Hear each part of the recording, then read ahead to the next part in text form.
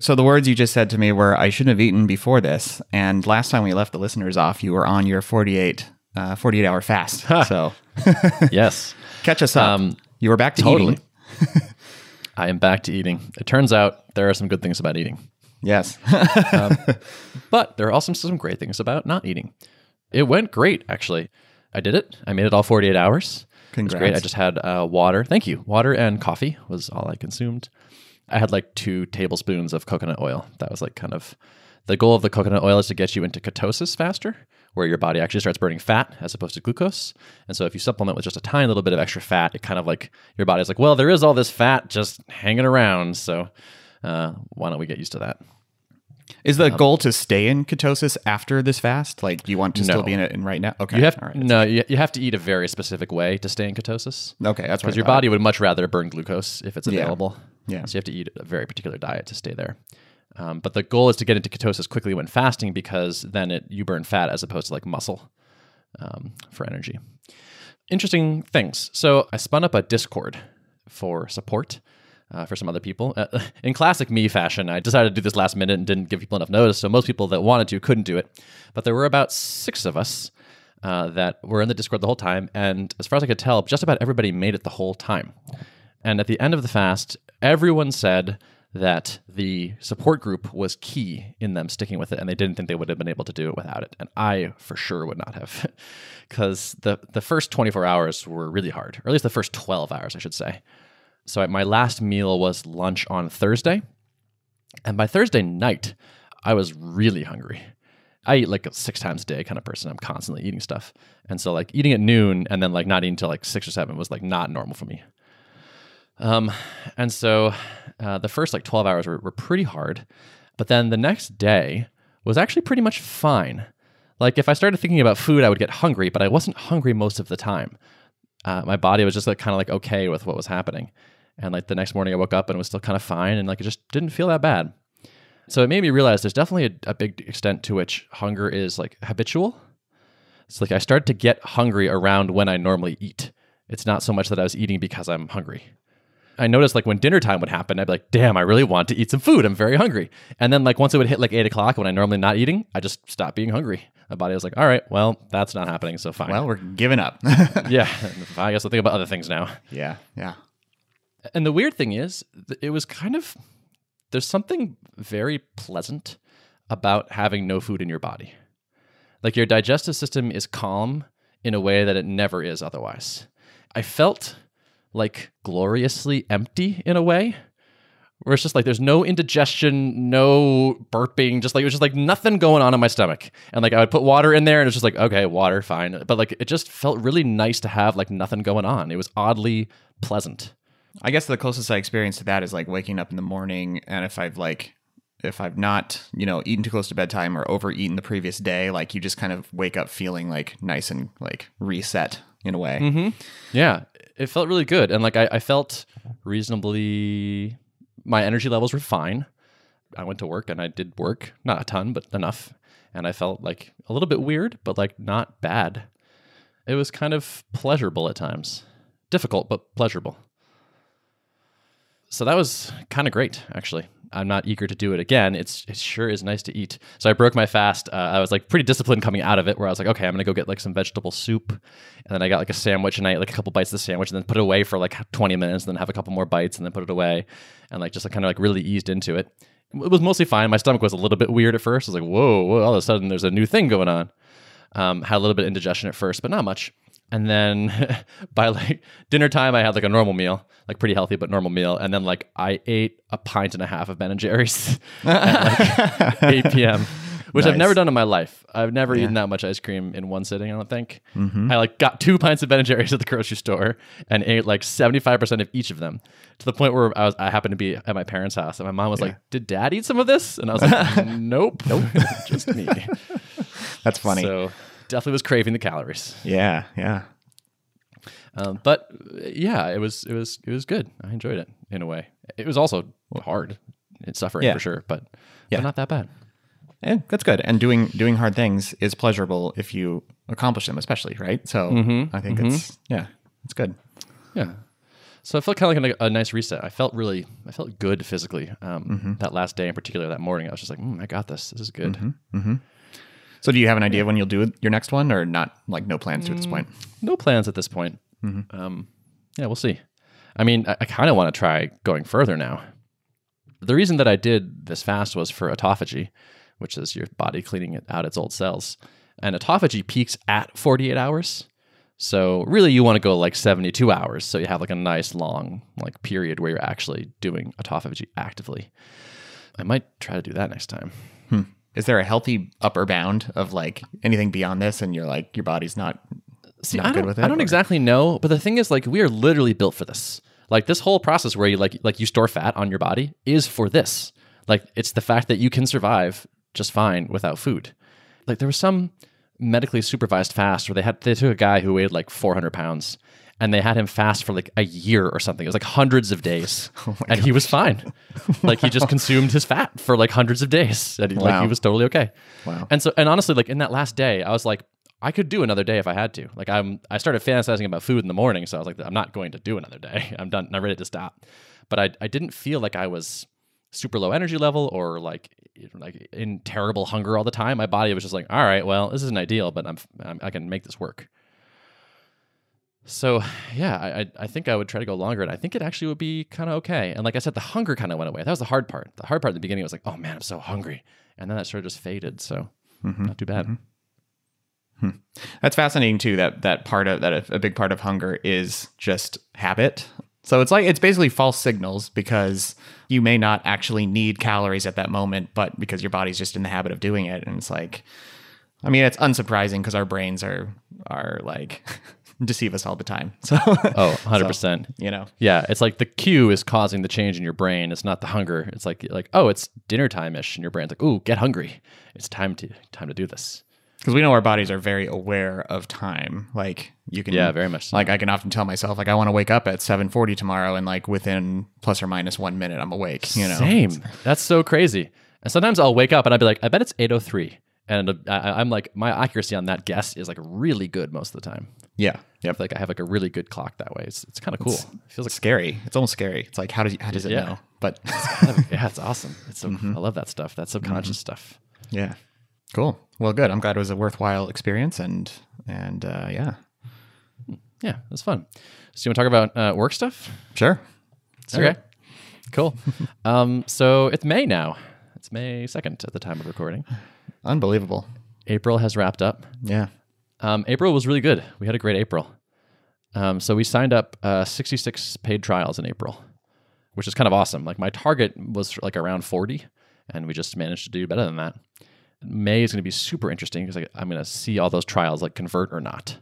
There's like a few big unknowns in the business still, where it's like revenue wise, where it's like, what will the average revenue be? Like, what's the conversion rate from trial to paid, churn and expansion and all that? And we'll have, I think, reasonable like average revenue and conversion rate from trial at the end of the month. So that will help me model the future like a lot better than I can right now. So I'm very excited to see that. Are you tracking metrics right now about how many calls people are doing, and like kind of making an estimate on how many people are going to convert and how many people are not really actively using the product? We haven't done that. Like we do kind of need. I would like to have kind of like a trial health dashboard. We're not there yet. People are making a lot of calls though. In the last week, people did 800 calls, which is pretty great. Like last week it was 550, so it's going up kind of a lot. So like positive numbers all around. Feels great. We're also about to ship multi-way calls to a small kind of like alpha group.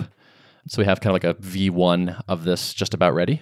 And so I'm reaching out to people right now to be like, we put it behind a feature flag. So we're going to start it kind of limited and just see how it works for folks, which would be nice. This is like one of our most requested things by a lot.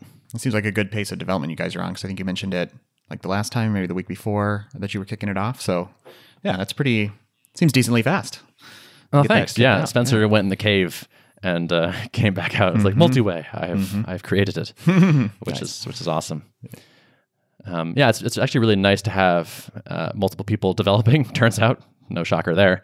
But so he can sort of stay focused on that long-term like work on the hard but long feature, and Joel is able to do sort of shorter like bug fixes and UX improvements and things like that. So from our customer's perspective, we're shipping little things, and then every so often here's a big thing, which is awesome to hit that cadence. I wonder if 3 is a magic number. It feels real good to me. Yeah. I really dig it. Yeah. If I almost feel like 4 would be too many, but who knows? Yeah. Hard to say. So what's up with you?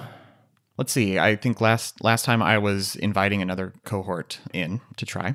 And so now officially right around 1,000 people have been sent invites to try out Level. And I got to admit, it's been a little bit of a challenging week. So yeah, like similar types of metrics that I kind of dove into last time with this group. Actually, I think more people actually created a user account and made it into the product and poked around at the demo. But it's been fairly quiet on the front of actually progressing through. One of my fears has been, will people actually make the jump, or is this just an aspirational like recognition of a problem and like, I'm a big fan of what you're working on and I'm really interested in seeing how this evolves? All of those things don't actually speak to I'm ready to make a jump, right? Right.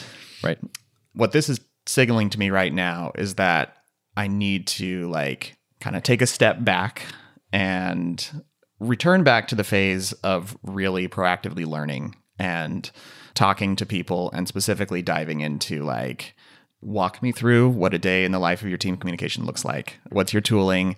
How are you managing distractions right now? And try to root out like, what is the essence of the pain that these people are experiencing? Like everyone who has thrown their hat in the ring of this manifesto resonates with me. What is it exactly that's resonating with them?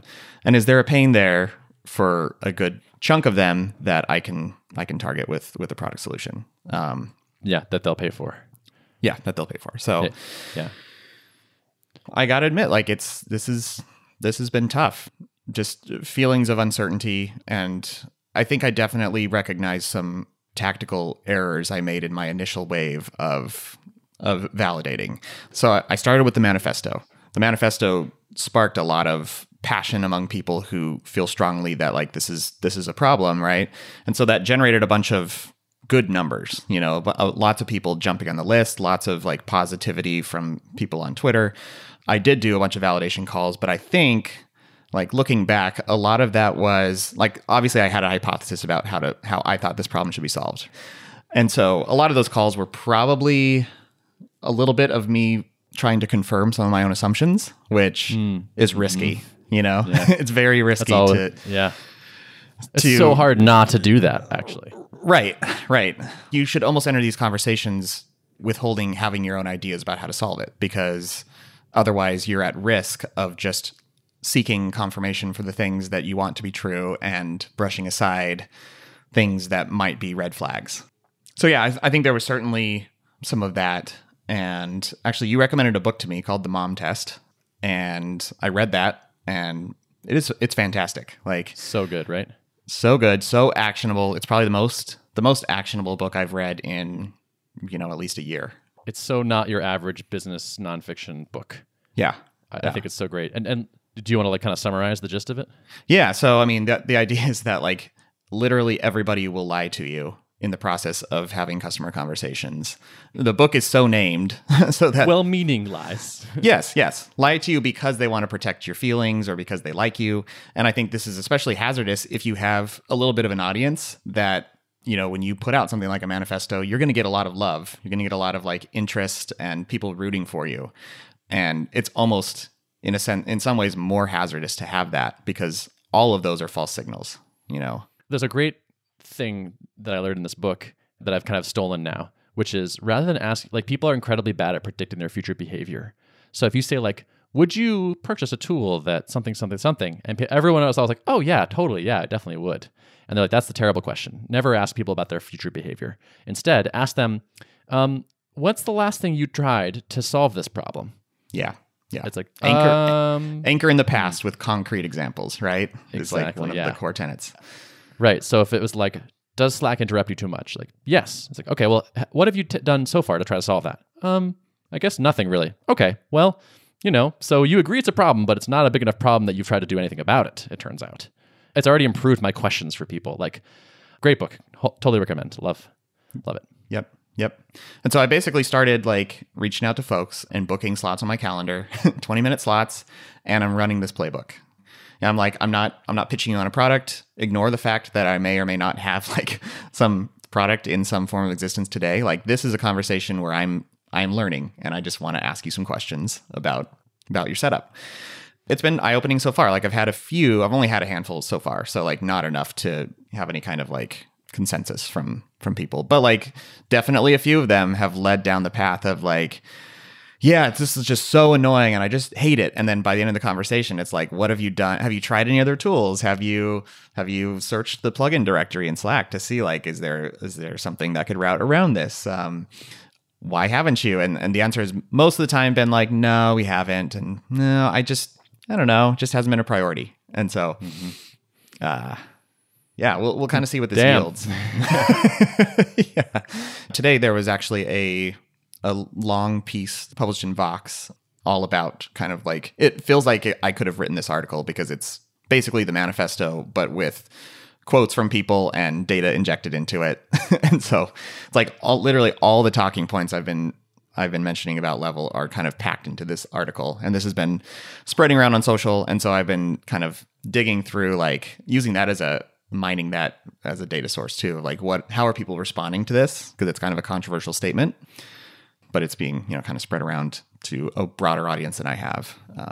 Yeah. So.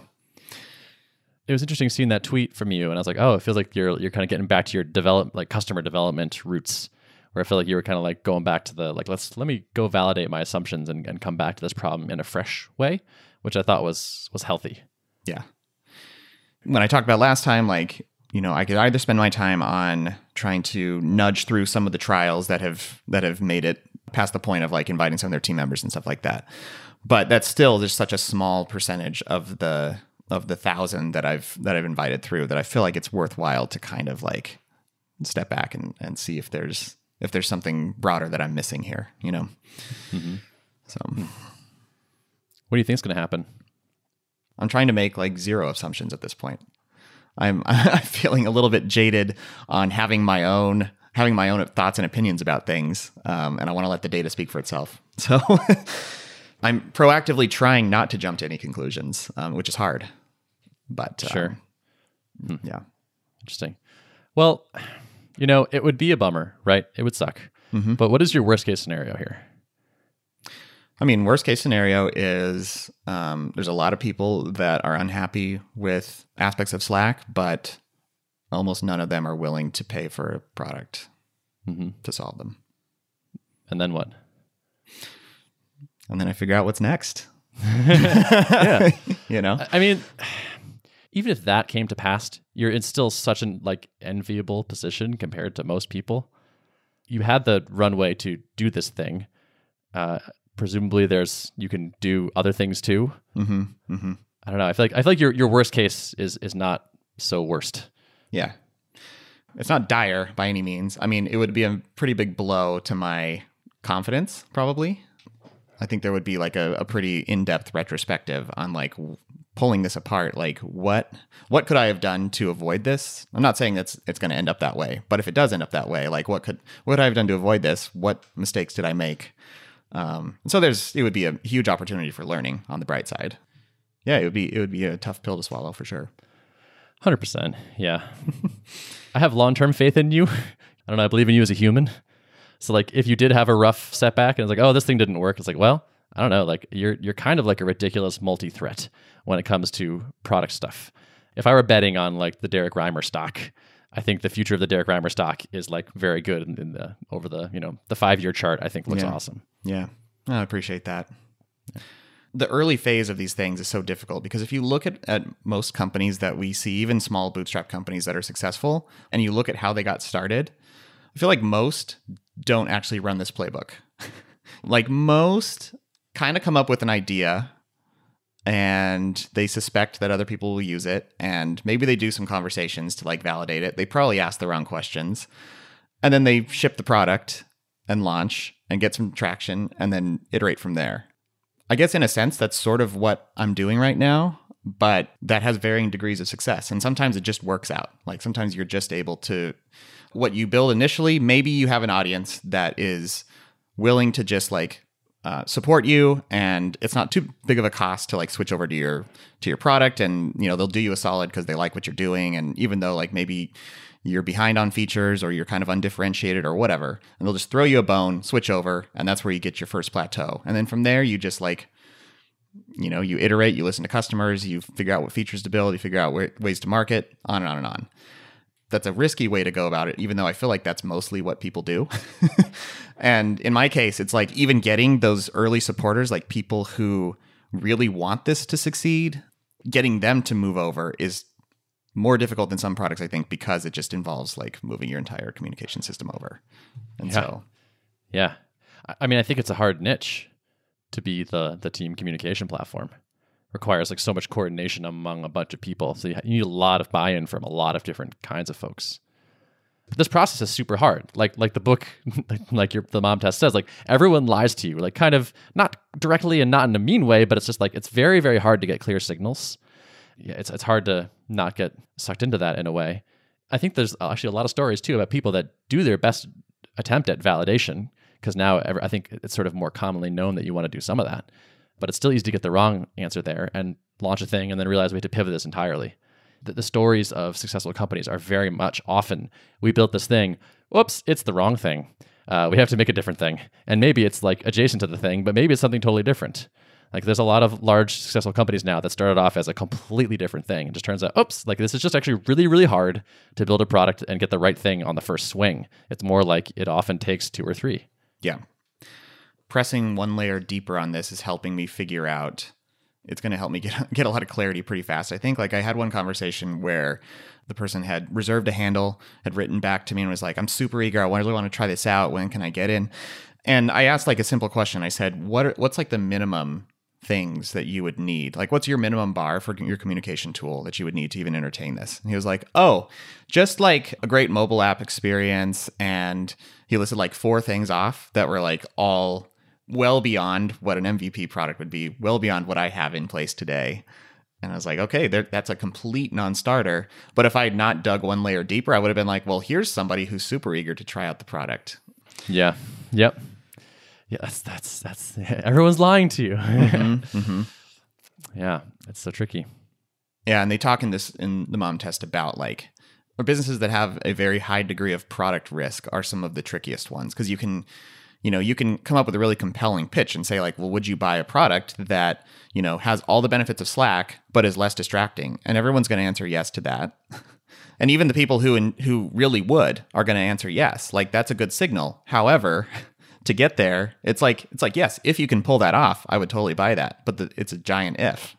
Maybe that would be like some venture backed thing where you can build out a whole team and just like do the mobile, do the native desktop, do everything all out the gate before even launching, and then see if you can get lift. But that's not bootstrappable, you know?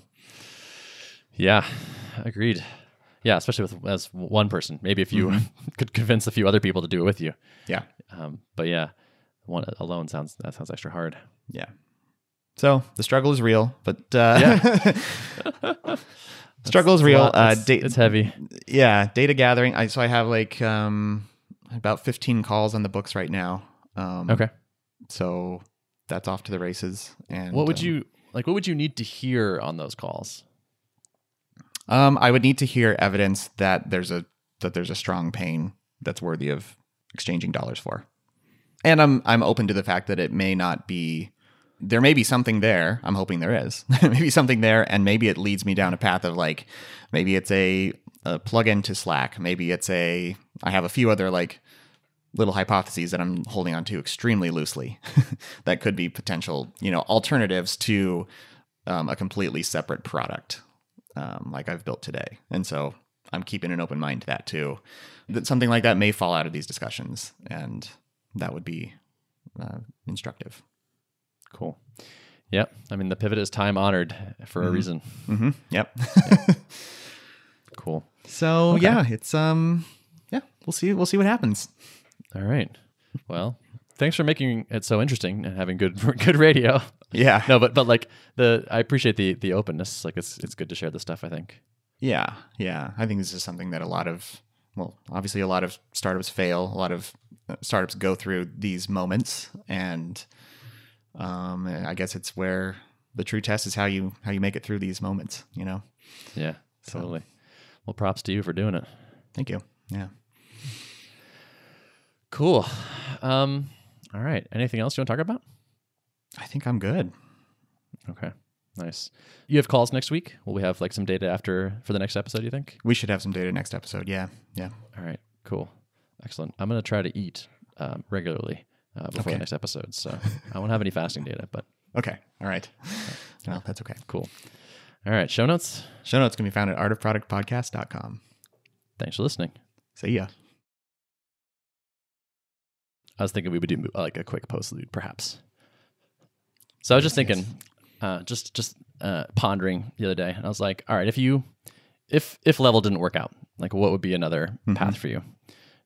And I don't have a specific thing yet, but like as far as like worlds, as far as niches or something, I feel like you would be amazing at some sort of like API driven developer tool nerdy thing.